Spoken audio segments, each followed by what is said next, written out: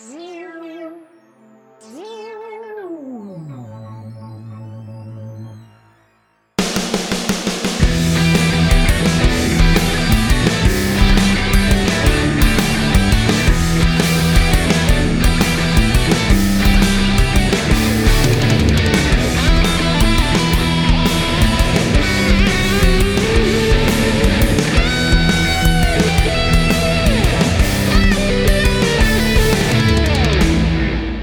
A to Z, innit?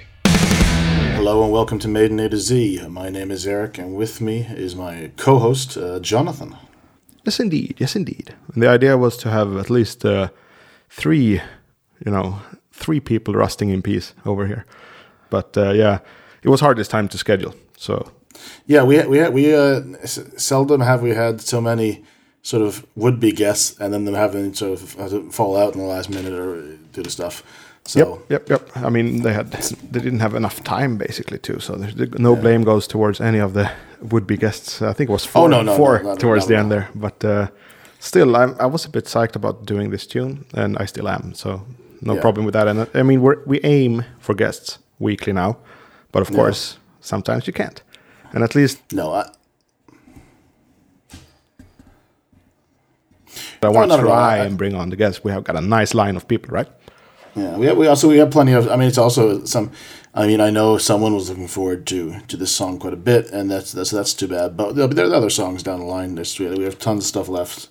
Yep, I counted. Also, it is also even. I mean, it is also. We've been very fortunate so far, scheduling wise, that stuff tends to sort of fall into place. I mean, it does take quite a bit of planning, but we've made things work that should be a sort of logistical nightmare to make work, schedule wise, and so, but not every so we've sort of thread the needle quite a bit on those occasions. So it's probably natural every now and again it doesn't work.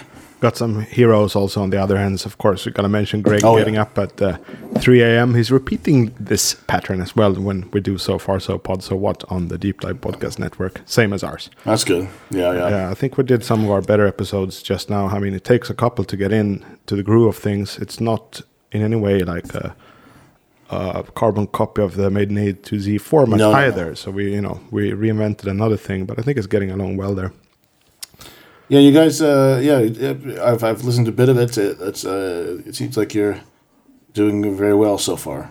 Yeah, it's been fun. It's a tone of itself, and I don't want projects to be too alike, right? You have had a few podcasts running too, so I guess you've been in the same situation where you want to know what's unique about this one, and working with other people, I really want to know what you want to do here, so that it doesn't get onto autopilot. Like, no, it's interesting because I have had quite many different podcasts through the years, and they all have sort of been or the ones that have been successful, I feel, or have been fun to do and sort of had sort of any kind of longevity, are the ones that were very distinct. They're sort of style wise, whereas there's the couple that kind of were offshoots of other things, and they just kind of felt too similar, and then they eventually died out. So kind of like when you do music, I guess. I always failed when I tried to hop onto something and try to, I guess, basically recreate something that was out there already.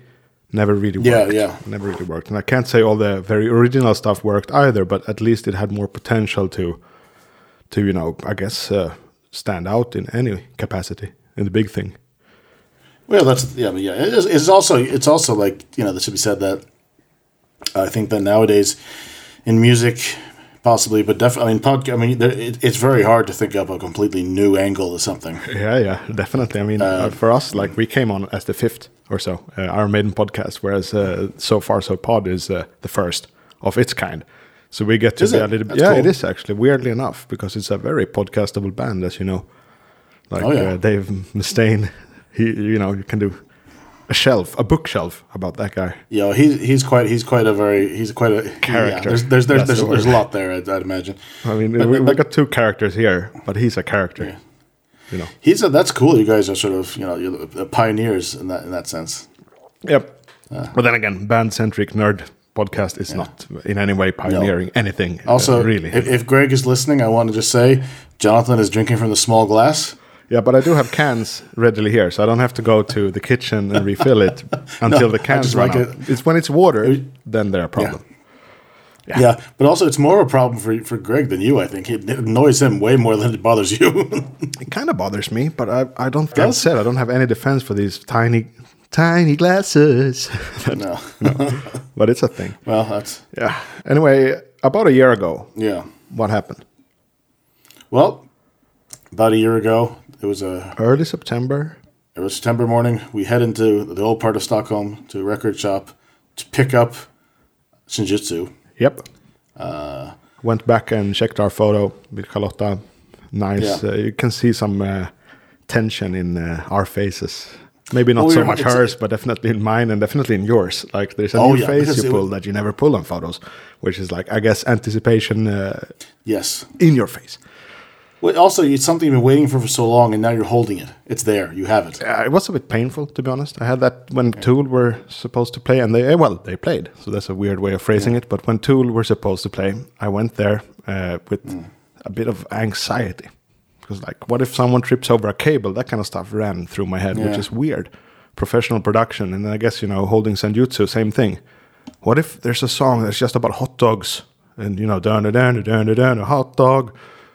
Yeah, that kind of stuff goes through my head without there being any risk of such things. But there's things. It's not without sort of. I mean, I don't think that would have happened. The last example, but just the fact that it takes so little for things to be derailed these days. It feels. Yeah.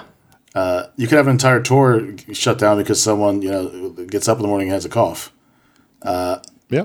Basically. And that's so just practical things. Then I'm worrying about the artistic things as well. If there's a new Tool album, I'm worrying, is it weird enough? I worry about this stuff because it's important. Yeah, and I agree. And it felt like I said, like I think I've mentioned several times, that I'm not necessarily a big fan of very definitive before and after moments. Me neither. They make me a little bit nervous. And this was definitely one of those. So then we basically, we have done 4 songs already. This will be the 5th. Yeah. Hitting midway point on this album with this song, Lost in a Lost World. You all know from the headline of the episode, obviously. Yeah. But the Lost in a Lost World, kind of been looking forward to it. If you have really good Maiden A to Z memory, you will know that I put it on my set list together with those 3 songs that actually then ended up in the Legacy of the Beast set list. I had mine sort of like, I had my idea of that, and that included the first 4 tracks. Well, it's interesting. I might change it up a bit today, but I like the first 4 tracks on this record. I think they have a nice variation in theme and tempo and everything, so it's a very entertaining batch of songs to me. I feel maybe that I don't necessarily think that this is how they planned it out, but it feels like the first 4 tracks are like one section of the album, and then because they fit so well together. They're very different songs. What's next after this one? I think it's Days of Future Past, isn't it? Yeah, that's what I also thought, and that would work well with your version, because that's a good opener for part 2 of the record, which would then be that and perhaps Time Machine. Yeah, Time Machine. It's Days of Future Past, Time Machine, Darkest Hour. Those 3 obviously. That's another next section. Phase. Yeah. And the final phase is Death of the Celts, Departure from Hell on Earth. Yeah, I agree. We ended up with 3 phases. Yes. 1 record, 3 phases. And for me, I mean, besides the fact that... So when we walked into the record shop, the guy actually had the album on. And I asked him very politely if he wouldn't mind terribly turning it off, because we wanted to go in spoiler-free when we got home. So at that point, in other words, I had heard a bit of the title track. Yeah. And then, they didn't have the black vinyl that I wanted, so I went to Bang Guns right after. Yeah. And lo and behold, they're playing the new record. So even with you helping me, I still ended up getting a bit of parchment in there, spoiled. And I didn't like it. I didn't like it at all. It's like, this is clearly in the middle of an epic. I don't want to hear this right now whatsoever. No.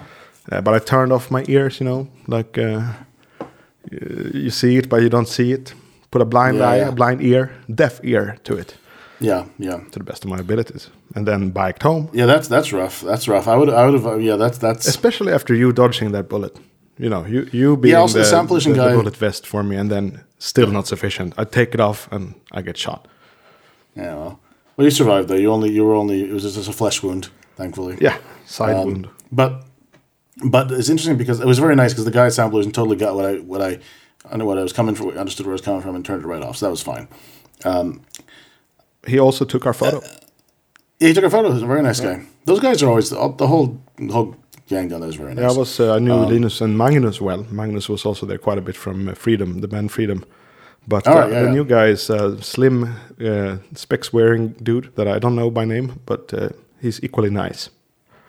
Yeah, that's one of the first record shops I ever sort of started frequenting when I was a kid, and I started going. We keep mentioning it, but it's a metal record shop that's kind of worth mentioning a few times. Sound Pollution in Stockholm, Old Town. We're glad it exists, so we celebrate. It's literally the only one left standing from that era. For me, at least. Yeah, there were Repulsion records. I remember they had my records. Repulsion, they were good. There's Heavy Sound Rock Shop. Yeah. CD Record Exchange, but that was all genres. Yeah, that was a good one. That was all genres, but still was a good shop. And then you had Frissels that was sort of right next door to. They had what's it called? There's a Mellotron. Mellotron, where you would meet Mick Åkerfeldt as a young fan and totally shake up in starstruckness. Yeah, so there's all kind of stuff. But there's all these sort of at least it's like two of those. So Sound Pollution, Mellotron, and Frissels are right like in 2-minute walk from each other. Great, and they've all disappeared now except Sound Pollution. But we still have 20-fold vinyl shops in Stockholm, so we're not complaining. Yeah, sure. But we lost those kind of more traditional record shops. Yeah, I think it's just that. I mean, there are definitely places. I just happen to lose the ones that I used to go to. I think I got 4 or 5 vinyl shops that I like, and that's for another episode. Yeah, we'll do that. So we'll get to V perhaps. V or R for record shops. Who knows? We have. Well, let's we'll do that later. Yes, I had an idea, but all right. So, but this was to say is so when I started playing the album for the first time, I got to this song. This felt like the first. Even though technically, because at this point we had heard Stratego and Writing on the Wall quite a bit, and I had heard a little bit of Shinjitsu, the title track. Mm-hmm. So for me, this was the first time going in completely to into the unknown. Yeah, as I was playing it, it's also the first sort of big Harris epic on this one. Yep, we'll get to how epic it is, but we have to go through the song obviously to get there. And the song starts in a very. It's time to pull in a little theory here that I have about Steve Harris' songs of late, the long ones, and it's that they are not really intended to be long per se. Still, I think. I don't think it's clocking them. It's like, oh, darn it, I need to get to 10 minutes. I think it's just writing with very little stress in the arrangements. Sometimes too little, perhaps. But in this song, we'll get to it part by part. But he's really taking his time in terms of repeats and such. And I will explain why I think it's a good thing in this track. It's a very unique, for being Iron Maiden, intro to a song or beginning of a song. It's just like essentially it opens with a sort of just 2 chords really. So it's like let's see here, a cable over my strings. Back.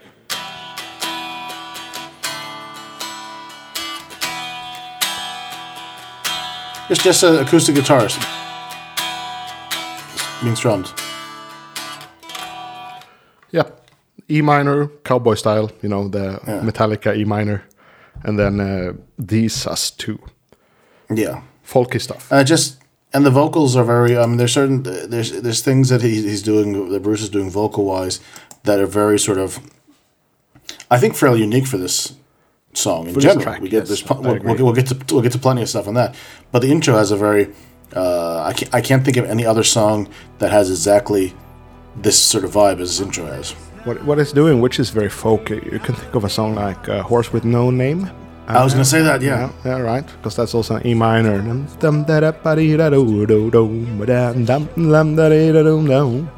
bit more upbeat. Or even Hey Hey My My, the Neil Young song. Yeah. That's A minor something. Having just the E minor and basically just a D for a little bit of contrast to tell you that we're going to stay on E minor is kind of a folky move, droney. Perhaps like everyone can join in playing, and there's a structure to it too. singing verses and then interluding with ahs. And those ahs, I feel are very, very unique, and they have this. It has this. I mean, it's one of those.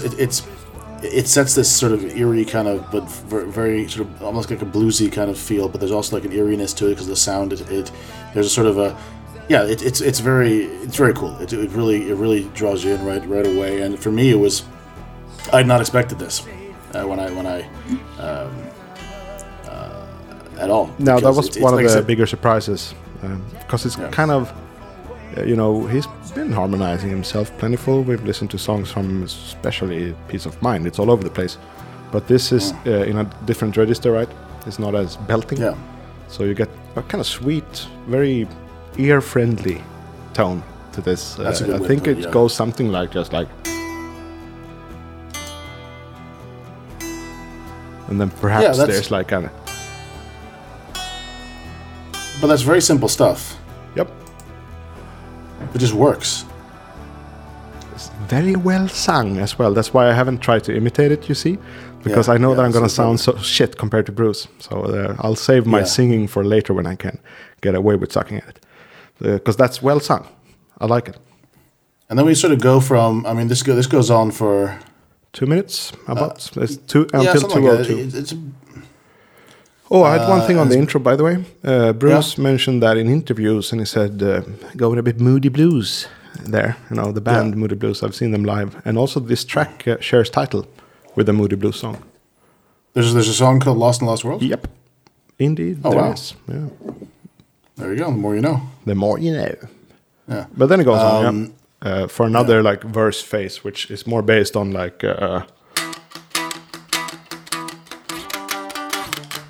kind of wasted years or that type of chug. A little bit Wicker Man as well. Yeah. So the question being, will it chug? No, I'm kidding. Sorry. It has, kind of like that.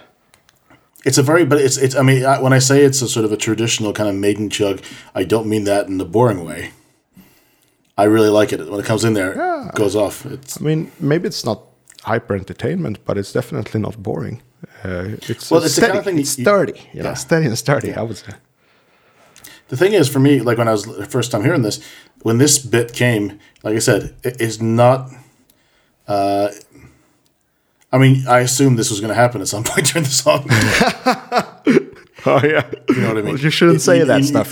That's how you kill Maiden. I assumed it was going to be like and then there was. Well, you know it's going to shoot off at some point, and this obviously was, and this is. I guess it's sorry, finish your point, and then I'll comment on. No, just so I didn't know specifically what they're going to be doing, but I knew there was going to be something where it took off, and then. The fact that it was a very kind of a kind of chug that we've heard before. Yeah. Yeah. Well, for me, it was, even though it was not the most sort of shocking thing, considering the first bit is so jarring, but in a good way. It doesn't matter that it wasn't shocking. It's almost, you kind of also welcome the sort of, you're kind of back in familiar territory to a certain extent. Yeah. No, what I wanted to say there is just a reaction to what you said. That I was imagining being you and listening. And the calm part, I think, is too calm. So you know that it's not going to be like a Strange World or a Journeyman. No. Because it's too tranquil, almost sedated. So you know that at some point, contrast is going to appear. I think that's what you very versed as a Maiden listener, how you went into it probably, right? I've seen a little bit of debate what people think this is about, but for the most part, people agree, and I think I'm one of them, that this is... sort of told. For one thing, Steve very much loves an underdog story and likes sort of writing songs out of smaller groups versus larger groups, and like just marginalized groups. So this is I think is written from the perspective of possibly multiple perspectives, but I think definitely it's from someone unspecified tribe, but a Native American alive today, reflecting on. Essentially, their ancestors and their, how they perhaps at one point were, a very large, very powerful group, and now they're sort of at this point they're almost all. We're a very alive culture, and Steve is probably way familiar with the fact that they are not doing great today in the States. Yeah, with the running casinos and living in what is it called? And there's a lot when it's reservations. Reservations, yeah. There's a lot of that, and there's Australia. I think all alcoholized Aborigines all over the place too. The only reason again, this is also maybe they have those over there too. I don't know. When I say those, hold on. Hold on 1 second, please. No, yes. No, but let me be very clear to me. When I say I'm going to say in the lyrics here, he mentions buffalo, and I was going to say I don't know if they have those over in Australia. I don't mean anything else. Let's be very clear. There we go. So that leads me to believe it is sort of based on or inspired by, the Native Americans. I saw it as such. More so than anything in Australia. But of course, in Australia, they've also had their own plight, and that's not. I don't know as much about that, just because I've read more about the. Since I'm from there, I've just read more about the. Yeah. But it seems to be that, unfortunately. For the most part, any kind of indigenous kind of group of people tend to they tend to have a rough go of it when the white folks show up. Yep, pretty much. I mean, unfortunately, but there are cases all over the world. I think you're right about this being Native Americans kind of story because Run to the Hills was the fast and fun one, kind of just fast and extreme words about pillaging and looting and raping, that kind of thing. And then this tune, from those perspectives. This tune slows it down a bit. It's from an older perspective, It's not from the actual what you can call that run in between the peoples. It's more from a perspective of being a bit bitter and maybe also very nostalgic about something that used to be. And I'm sure when Harris writes these kind of tunes, he's always feeling like it's partly him as well. Like he's lost in a lost world. How does the world look right now, or how did it look when he wrote the tune? Not super awesome, according to most people, I'm not going to say, but I saw a lot of trend. It was trending concept to be kind of critical to the state of the world then and now. Yeah. And I think this song maybe chimes in with that in a pretty cool way, I would say. I feel maybe that like if you take now, Run to the Hills is obviously written from both perspectives of the aggressor and the defender sort of situation. Defender intro, right, and then more so aggressor. The second in the fast. I think verse. so. Yeah. So it's essentially, and then of course, defender in the chorus, obviously. Yeah, and it sort of, but it does sort of tell it from the sort of heat of battle or invasion or whatever you want to call it. It's sort of like a. It has that kind of boy room version, It's sort of the action stuff. And then, the fun. It's in. And this is more like sort of the, sad reality looking back at it, when you're older. Yeah. And what I was going to say on that different tribes thing, I think that's just, if he can connect this to himself, you can connect it to most situations of this kind. It needn't be very specific. But the buffalo, it's buffalo time. Indeed. That's right, fuck it. I love that name, Buffalo. Sounds like a pretty nice city. He calls it like a big town or a big, small city. Yeah. Anyway, I have the lyrics here. For this, plenty of verses, so I'm not going to read them all through here. No. But I have highlights, and maybe you have too. One of the highlights is, when it hits hard, the people worshipping the sun, I think that has a nice to it, And my absolute favorite line, no, not line, but vocal performance on the entire record is they see the eagle as it floats on the wind.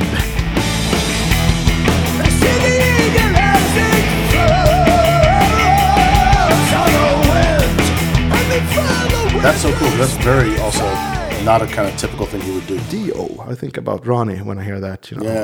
Playing with the vowels, and for me, that's the best vocal bit on the entire record. Is that line? I love that so much. Yeah. You knew what I was going to get to. Buffalo roam on the plain, and then there's another really nice line. We walk into the flames, but dance for rain. Comes off the tongue nicely, Yeah, there's a lot of very nice sort of. He did a good job. Let's see if I can try. I mean, there's so much here that it was hard for me to. let's see. So essentially, it's 4 verses. Yeah, essentially, yes.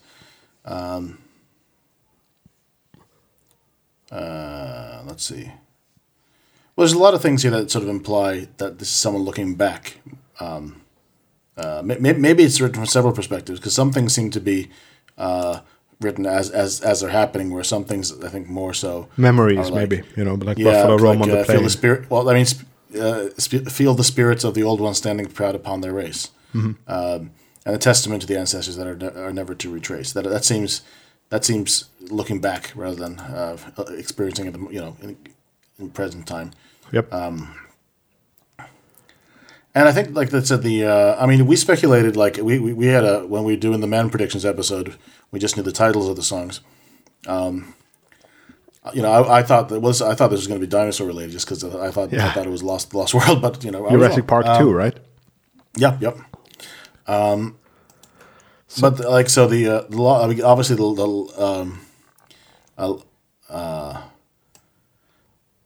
it's a very typical sort of like, if we're at the chorus at this point, I don't know if we are yet, but pre-chorus, and that one I actually want to preface by listening to it, because it's a lot of content in the pre-chorus. So we are at this point already at 3:38, and I think we covered that really well. So we're good on our way here. But this pre-chorus a bit special, I would say, a bit special. It's like an eyebrow raiser for me, for sure. Here we go then. Yeah.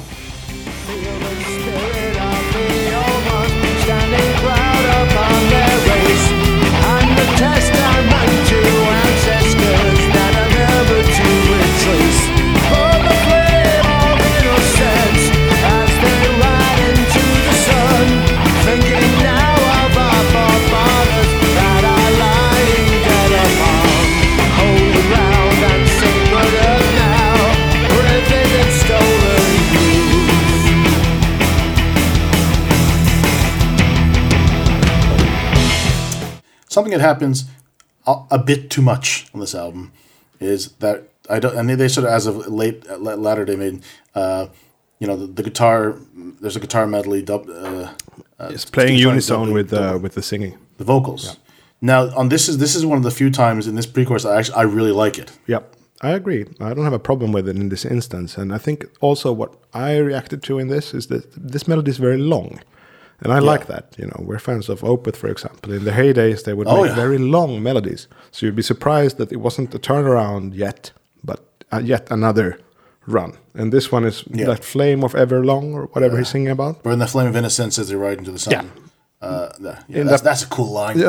Cool line, I agree. And the chorus, the pre-chorus lifts to a second level when that happens. You're not expecting the melody to further develop like that. And that's like, to me, a sign of Steve Harris having done this for a bit and gotten better at it, being able to like compare that to Invaders, pillaging, he went miles from there, right? No. He went miles from there. You wouldn't assume it's the same guy who wrote that. Obviously, there's Hallowed and stuff, but okay, long point short. I think this is cool, nicely composed. That's my actual point saying this, or with this tirade, is that it's impressive to me. Long ass melody. It's very impressive. I mean, it's something that sometimes we discussed how he'll try to maybe shoehorn in a bit too much. Yeah, short. Like you'd have to be like we're almost like no human besides Bruce could even begin to attempt to sing it. Yeah. Whereas this is one where he left the melody he gave it some space to breathe, and it really works out very well. Exactly. And then you have the chorus, which is it modulates, but it's extremely simple.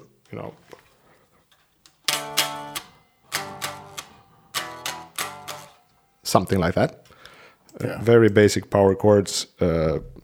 No need to spell them out, because everyone can hear that it's very simple, and reminds me somehow of X Factor, this chorus. Well, I think that I think it's one of those things where you had, like, initially one would think this is a bit of It's basically just the title of the song repeated, but you get these additional 8 words that give it a little bit more more weight to it, and I think it works very well. Me too. It's almost like cocky how simplistic it is to me. And also speaking of layering unison guitars, there's no such thing. There's just those power chords, almost bone dry, and just the title, and then lying on sacred ground, buried on sacred ground. It works. I think this is something that I really hope we get to hear it live. Yeah. Again, it was on my set list, Yeah. so obviously I do too. And then, sort of, a lot of stuff happens. Already after the first chorus, so sure the song takes its time, but it also is not it's not really staying anywhere per se. It stays momentarily in places, but then it moves on. And then after this first chorus, they move into the instrumental passage of the song, which in turn really takes its time as well. Because there's 2 themes here introduced. Go ahead. I just said also this whole section, we referred to it recently in one of the X Factor episodes. Yep. That this has a very X Factor-esque kind of vibe, but production-wise, it has more oomph to it. So it sounds like this is what you could have had if the X Factor was properly produced. Yep, I agree. Yeah, and I think everything. There's nothing here that feels unnecessary. I like the whole thing. I very much like all the different. I'll play a bit of it here. Kind of as it goes along, I'll analyze it. Yeah. So they introduced this theme here, kind of classic Steve Harris theme, and I didn't think this the first time I heard it, but now I think this is the theme of the native tribes. This is their theme, musically. Yeah. I love really. And then theme B, I think this is the invading folks, because this sounds more blocky, more industrial. Yeah. So I think he's trying to paint the pictures with the music here, and then back to cut back to the tribes, maybe enjoying a nice sunset or something, because it has that melodic flow to it.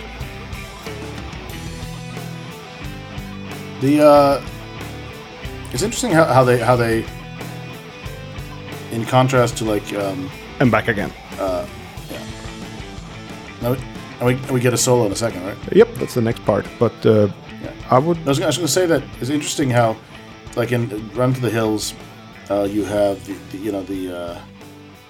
a very clear. It's very clear who the aggressor is and who they're fighting and whatnot. Crystal clear, yeah. Yeah, and a lot of songs where it is him, where it's about a smaller group sort of trying to fend off a larger group. It's usually pretty clear who the bad guys are. Where it seems to me he's very non-specific about who it is who this actually is that they're fighting. I think the sort of the idea is it's probably multiple battles, but also it's more so just sort of the battle of actually it's sort of time more than anything else. How they sort of through the ages how things change and how they. I'm seeing my videos doing something weird as well. Yeah, I did the 90s scary video effect. I think it was Fergal that did that last. Yeah. So I feel like so the enemy here being just time and thing moving forward and the world changing. Great analysis. I wouldn't have found time there, but I agree. It's just you put it a bit better. But I felt it was like the story of someone, I guess, losing his world basically, and that goes very well together with a lot of those lost world. Yeah, losing your world is I guess very simple analysis, but I think that's where it's at, and he's lost his world, I think, because Steve is an eccentric fella. I don't think he loves the way the world is now. I don't think so. No. But he gets to spend a lot of time playing football and bass, so I think he's a very happy fella. Yeah, I think he is. I still think he probably sort of takes umbrage with certain developments in the world, but that's we can get that. We've talked enough about that probably. Yeah, and I guess we do too in one instance or another, just not in the same way as Steve. So I can sympathize for sure. And I mean, we didn't mention this is a solo Steve Harris track. Maybe you mentioned it, but I think, or I didn't get. It wasn't specific, but I think that's sort of And I think the melody work here and lyrical work actually is probably one of his better. You know, it goes towards Bruce level, vocal melody, lyric rhythm. It's all good standard here. I feel that he was just in general on this album, you know, has been on the top of his game. There's a lot of really good Steve stuff. A question for you on this: do you remember hearing these two themes going A B A B? It really takes its time. This passage that we just went through. Do you remember reacting to it? Because when I was listening with Emil, who was mentioned before, every time it was the native theme, we go like, "Yeah, now it's nice." And then came the Invaders theme. I was like, I'm not sure about this. And then it goes back. It's like, this is nice. Doodle-doodle-doodle. So it's almost like an annoying contrast, maybe. Maybe that's the idea. I mean, I agree that which of the two sort of themes, I do like the initial one way more. I don't remember. Also, I think the first time I heard this, the first time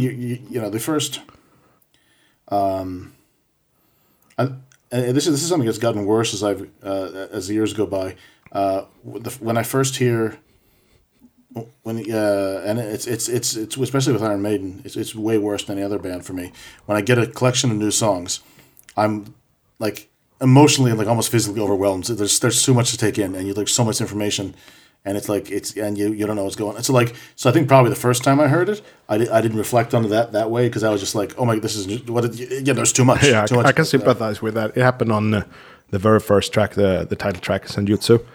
I realized after 7 minutes, like, I missed that track.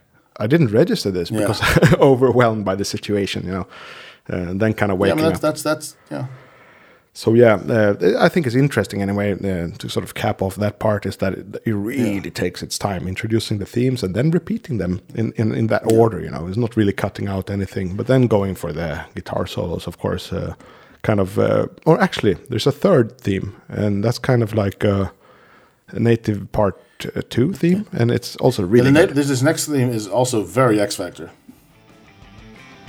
If it's the one I'm thinking about. Not this one. No, this is still the old theme A. Theme A, yeah. And then we have theme C, which I believe is maybe a second. This one.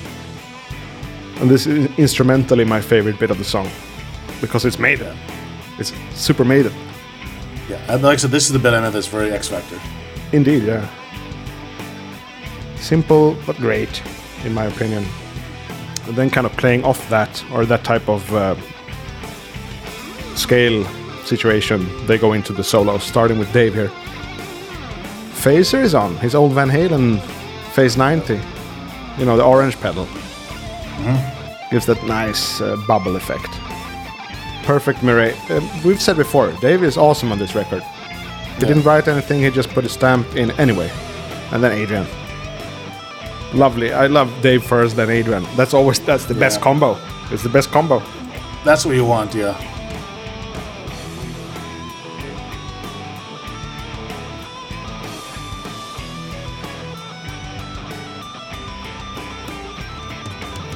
Perfect Adrian ending. Diggity down. And then theme C again, I believe it's the same, right? Yeah. So it bookends the solo section, which in the whole solo section is great. Yeah, one of the better on the album. Definitely. Back at the chorus. Back to the chorus. Yep. So the chorus only comes twice. Its simplicity does not bother me.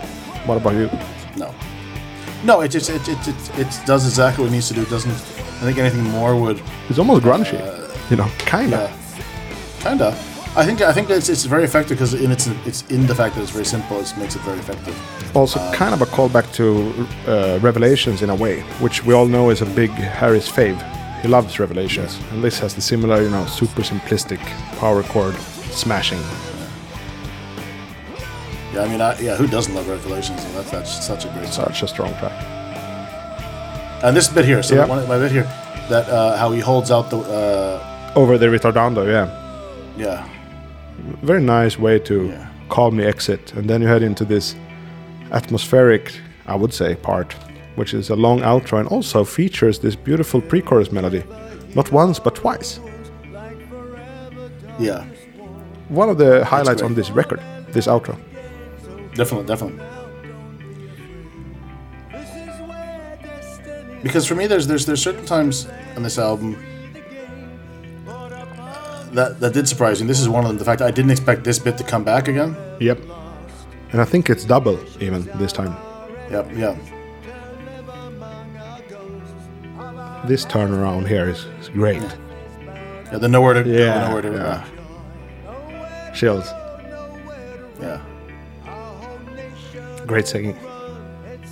Yeah. This obviously is told out of the sort of perspective of today and looking at what's going on, and it comes off emotionally legit. It's not like they're not joking it away. There's no pastiche or cliche here. No, it's legit. But it also has like the sort of the sadness of and the sort of a situation that is from the seemingly irreversible, seemingly it's done. This is what it is, and this is what's going to happen. Whereas in songs like, I mean, I guess we're comparing it to Run the Hills quite a bit just because the subject matter. In that, obviously, there's the urgency of the situation. There's it's a battle that's happening at that moment. It's like we gotta get the fuck out of here now. Yeah. Whereas this one is there's no way we're getting out of here now or ever. And again, like it seems like that there's a multitude of various factors that are sort of brought up here of what.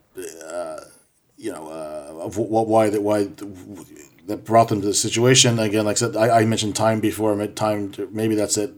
Just as by time, I mean just as like as sort of like an umbrella to put all kind of everything, all the battles, all the persecution, all the stuff that sort of led them to this point, in order to just sort of like, so not necessarily time itself, I guess, really, but just the fact that.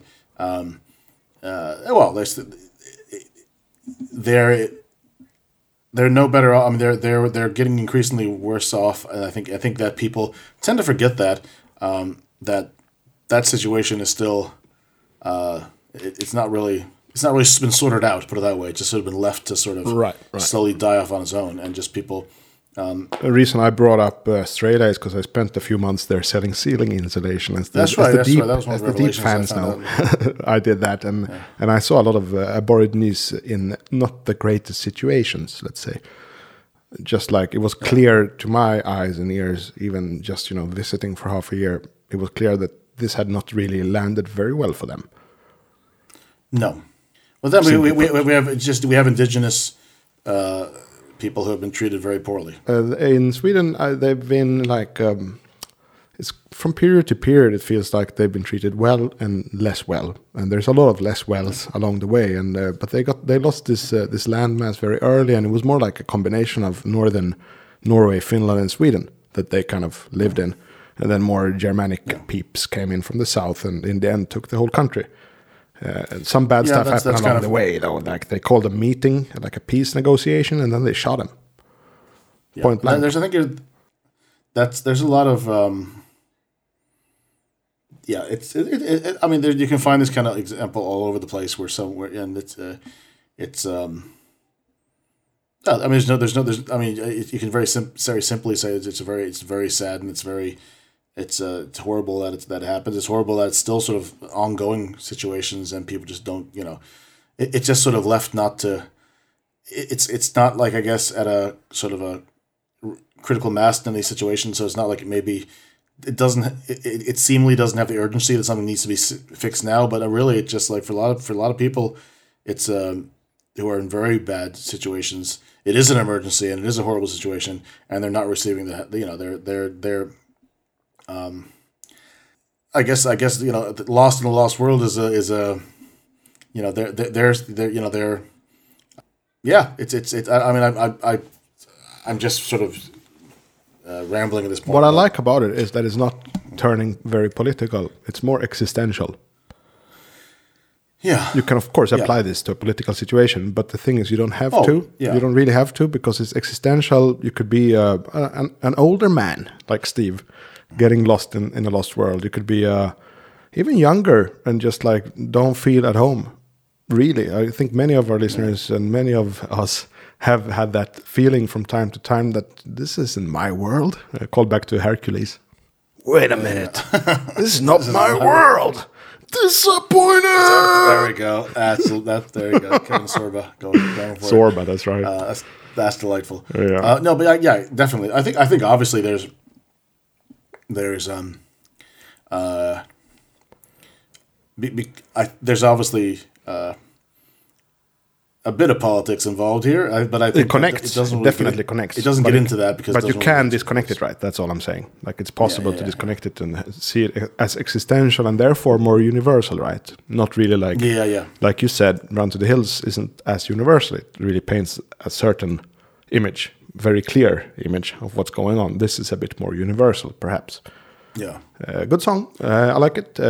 I remember listening to it the first time with friends. And one was skeptical and the other said, no. Steve needs to teach the kids how to do proper Maiden style. This is it. Yeah. This is done in Iron Maiden style. He needs to just teach those kids. You don't need to be effective. Take your time. I don't think it's a very long song. The duration is long, but I don't see it as a long song. It's kind of simple. Hell on Earth, I could pull out like 13 parts. In this one, it's like 5. That's it. It's pretty basic. Yeah. It's but it's also much like Hell on Earth. It has the energy and the feeling of a shorter song, if you get what I mean. Yeah, but even less complex. Oh yeah. And Hell on Earth is not super complex. I very much like it, and I think that for me, at least for the time being, I definitely want to put it on the list. So I'm doing that right now.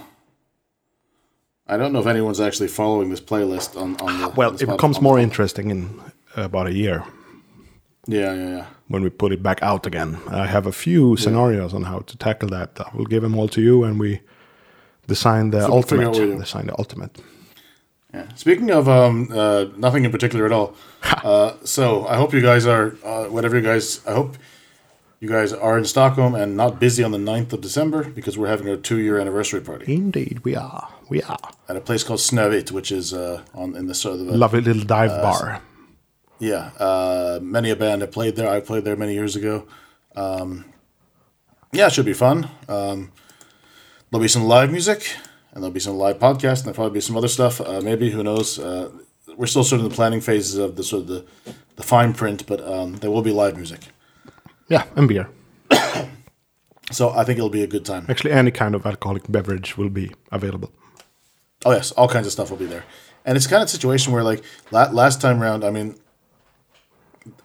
we had to do literally everything ourselves. Yeah, we pretty much came with the keys to a cold-ass villa. Yeah, and then I had to physically go buy all the beer in the fucking world and and it's so there's stuff like that we don't have to do this time around. Basically, we can show up for the sound check and earlier in the day, have a drink, and then relax till it's time. That's it. There's always gonna be some more stuff along the way, but for all intents and purposes, I'm just so thrilled not to have to, because that's like. I get physically tired now thinking about how much work those kind of like do-it-yourself kind of situations. It was pretty rough, even for me going there. It was like I went by normal public transport, and all the shit I had to carry. Like there was an amp, there was a guitar, there was a wig, a goddamn wig, and then my computer to record, and then some mic for podcasting, and then a Zoom recorder for podcasting. That was like actually a bit over the top. Well, also, we did. Yeah, we will definitely learn from some of the mistakes, but some of the things weren't really our. It was fun too to do the kind of thing that I come back to Adrian's description of him playing Gangland the first time in 30 years, and he kind of compared himself to a train robber or something, standing on top of the car, trying not to fall off. Yeah. It was kind of fun to do such thing with you and see how we did. We did okay. I mean, our stress was apparent, but we handled everything. Yeah, but it's like, I think that for now, this time, I'm going to be nervous, a little bit nervous, right before doing our bit, and you'll probably be nervous before you're doing, before playing. Yeah. But probably not on the same level. No, when we did Dalarna, I was very stressed 2 days before when I try and remember everything. But on stage, it was like almost devoid of stress, which was great. I was also more sober because of being less stressed. So I hadn't been drinking before, which helped. Yeah. You know, you tune your guitar, for example, in between the songs. That's a kind of sober idea. Yeah, like a good sober thinking thing. So yeah, that was fun and easy, less stressed. So I hope for something like that. This is going to be fun too. This is going to be good. And hopefully someone from abroad can fly in and see us. Of course, that's a big thing to do. So, well, hopefully we'll see. I mean, I'm sure we'll. Yeah, I mean that's not for us to. It's easier for me to talk English on a stage in Sweden if I know someone in the locale, at least someone doesn't know Swedish. Then I feel less like Joey Tempest greeting the crowd in English in his hometown. He does that? He used to. Oh, I mean, I did hear an Evergrey album that was recorded in Gothenburg, live album, and they did in English. But that's because it was going to be released everywhere, I guess. But that must be kind of weird. For me, that's like. That must have been awkward. Yeah, but I guess I'm okay with it now that you say it. Like, of course, the language of the podcast is English, so it's not that weird. No. But I think that I also definitely, that was something that I felt was a bit daunting last time, but it turned out not to be a problem because John was there. I think John is coming. Yeah, we need John McKay. That's his name, right? John Mick. John Mick. Yeah, we need him there, and then perhaps someone from abroad. No one mentioned, so there's no pressure. No pressure, but I think. You must come. You who know who you are, you must come. Yeah. And the thing is, the fun thing about the way you put it now is that any number of people could feel like we're talking about them. Yeah, the more the merrier. We might be. Who knows? The more the merrier. We are. Anybody wants to. It's going to be fun, and I think that.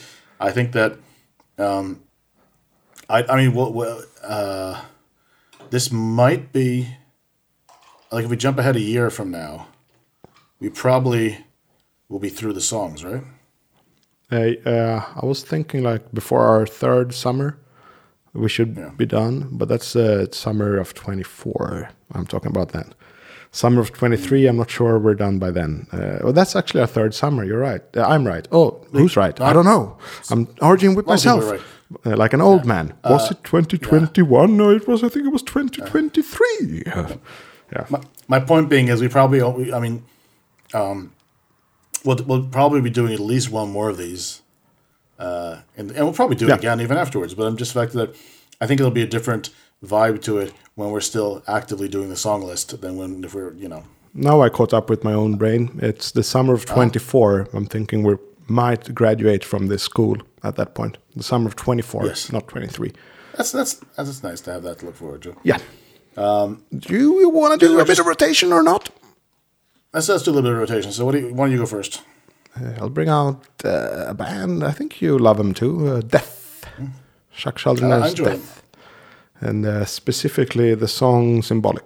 It's my favorite lyric ever, actually. It's a beautiful lyric. Okay. It like, kind of deals with the bittersweet feeling of nostalgia and remembering all the cool stuff from being young, the magic that was in the world. You could similar to Rainbow in the Dark, Dio song, like Cry Out for Magic. That kind of, missing a vibe from a magic vibe from maybe when you consumed your favorite book as a kid or when you saw your favorite film as a kid. It's very much like hits nerves with me, and also a killer song, like it's good melodic death metal or whatever you would call it. Of course, they were traditionally founding fathers of death metal, but by that point, it's a bit different, right?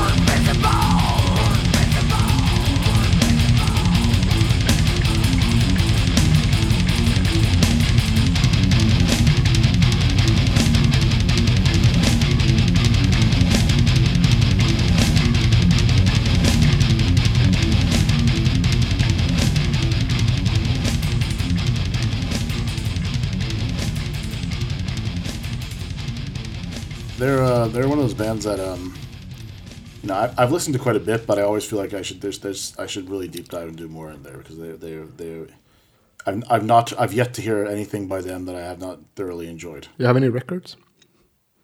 No, I don't have any of them, unfortunately. It's kind of a CD. I'm trying to do something. It's hard to find on vinyl. I figured I haven't seen any. No, I'm trying to do something also where I try to, except for very sparingly, like certain new releases of stuff that I just kind of want. I'm going to try to just sort of try to find, especially for older stuff, just used and like original presses, and that means that for me wanting something, to me finding it could be quite a while. Yeah, right. It's that way. But of course, then you can stream Death, and I would recommend maybe starting at Human, and then you do Individual, and then you do Symbolic, and then you start with those three, like sort of brief records, and really a lot of development happening that era of the band, basically. Good lineups. You have Gene Hoglan, you have Steve Giorgio, not on Symbolic, but right, yeah. Of course Chuck and different other lead guitarists. It's a very good band. Death. They're good. Also, like it's one of those bands that I think have had the sort of problem. It probably hasn't affected them too much, but I'm pretty sure that you can definitely find someone wearing a Death T-shirt who kind of is not aware that it's a band. Yeah, like it's just a recognizable kind of logo. Cool logo with the scythe in there, and yeah. Green Reaper. I know. I remember like a few years ago. This is actually quite a while. I was at a bar and there was someone there, and he was wearing a Misfits shirt. I thought was really cool. Oh, that's a nice shirt. It's a great band. And he had no idea it was a band. Right, there we go. It was like a brand, yeah. But I'm okay with that too. We recently had that discussion. They still get their money, and that's fine. I guess it's just and I agree. It's a cool shirt. I understand why you bought it. Yeah, that sloppy skull. It's kind of like an ugly skull. Yeah. I like it a lot. Of course, Cliff Burton was a big wearer of this, and Metallica at large. A lot of the Misfits merch being used, and then it's just a cool band. Definitely, and I think very influential. Well, I mean, definitely. I mean, I listened to Hell when I was. I mean, I still listen to a little bit, but I way more so when I was, back then. But I think back then I probably would have been a little bit gatekeepy, kind of like, how can you not know? How can you wear the shirt if you don't know? Like, and now that's ridiculous. Right. Wear the shirt if you want. It's fine. No. So let's see. Yeah, that's it actually. And then again, simple rocking stuff, punky stuff. I've gone back to lately, but I don't have specifics. It will come later. No. I have some saved up rotations, but for this time, Symbolic, the song is good. Yeah. If you haven't heard Death, perfect starting point. That was my starting point. The song Symbolic on the album Symbolic. I'll check that out. Definitely with the lyrics too. It's amazing lyrics. Yeah. Also, it's good for this because even though Death is a band that I want to get into more, it's nice to have a sort of a starting point because it can be a bit daunting when there's so much to tackle. I needed that. I needed that many times. Like Van Halen starting on the record 3, the third record. Best way for me to start anyway. Because they have a few records and it's daunting to try and find your way in. So I've had the opposite problem, frankly, because I've been sort of recently, and it seems like this has happened to me far too many times, where I'll sort of become a fan of a band or a singer after the guy dies. Yeah. So I've been listening to quite a bit of Grim Reaper. Oh yeah. But on Spotify, there's like nothing up there. There's like I think a best of album. That's it. So I'm gonna try. I'm gonna see. I mean, I haven't. So I've been sort of. The best of Grim Reaper is what they got on Spotify, basically. Which is too bad. I hope they drop the rest of it at some point because they seem like it's also very solid, very good stuff. I checked them out in the whole thing about maybe research on mid-90s Maiden because the singer was in line to maybe take over after Bruce. Right, yeah. The recently deceased singer, sadly, can't recall the name off the top of my head, but great his singer. His name was, he had, the band was named, after him to some degree because his name was Steve Grimmett. Oh, right. Steve Grimmett. I think that's how you pronounce it. I have not heard it said out loud, so I don't know. But yeah, hell of a singer. We'll have a great version of Aces High, for example. Hard song to nail.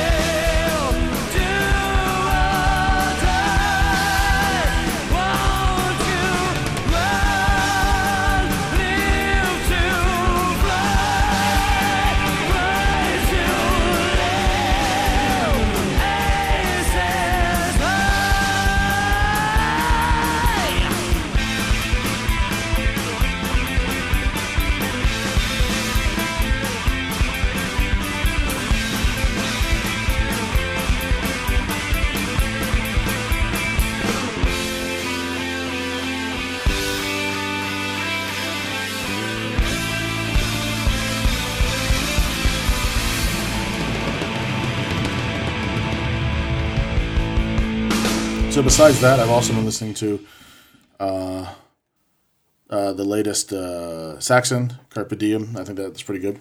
And then I've also been, because I recently rewatched all the Rocky movies.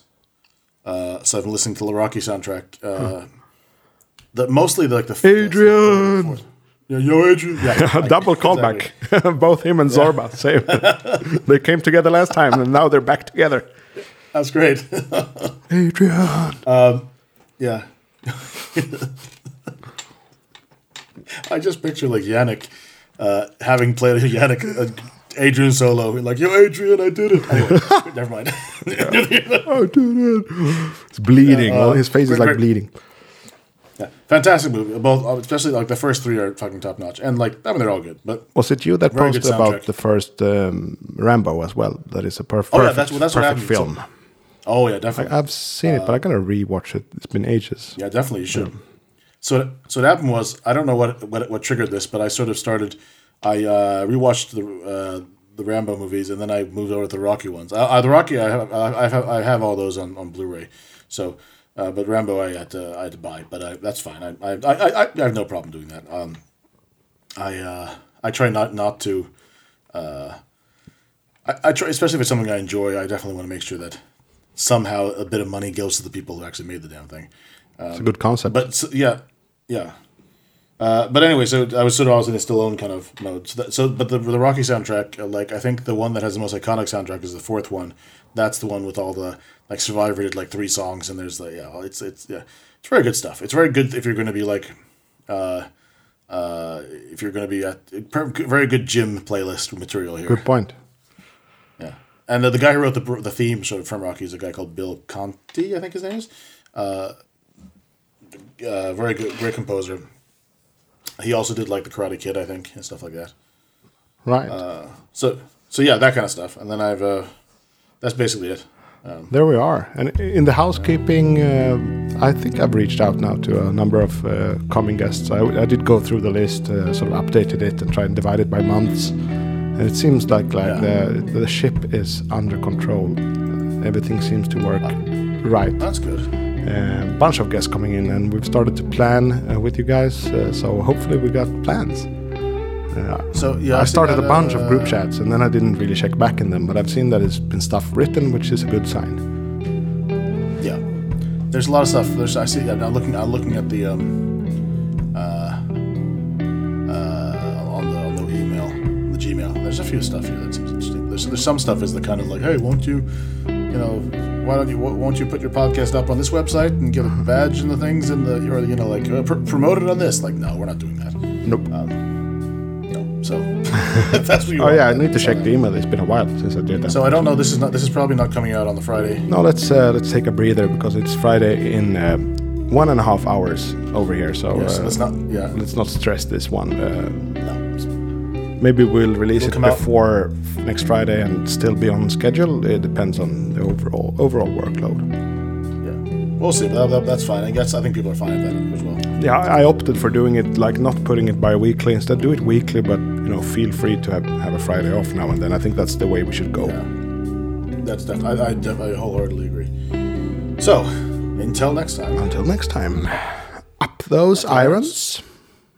And skål from the North. The North.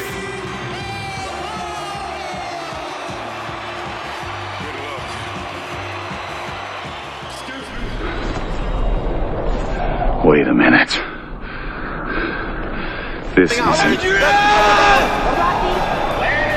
Disappointed!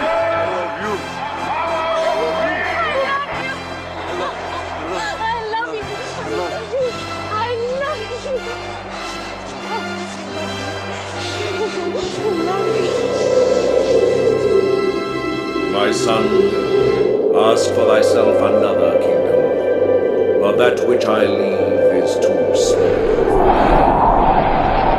Disappointed!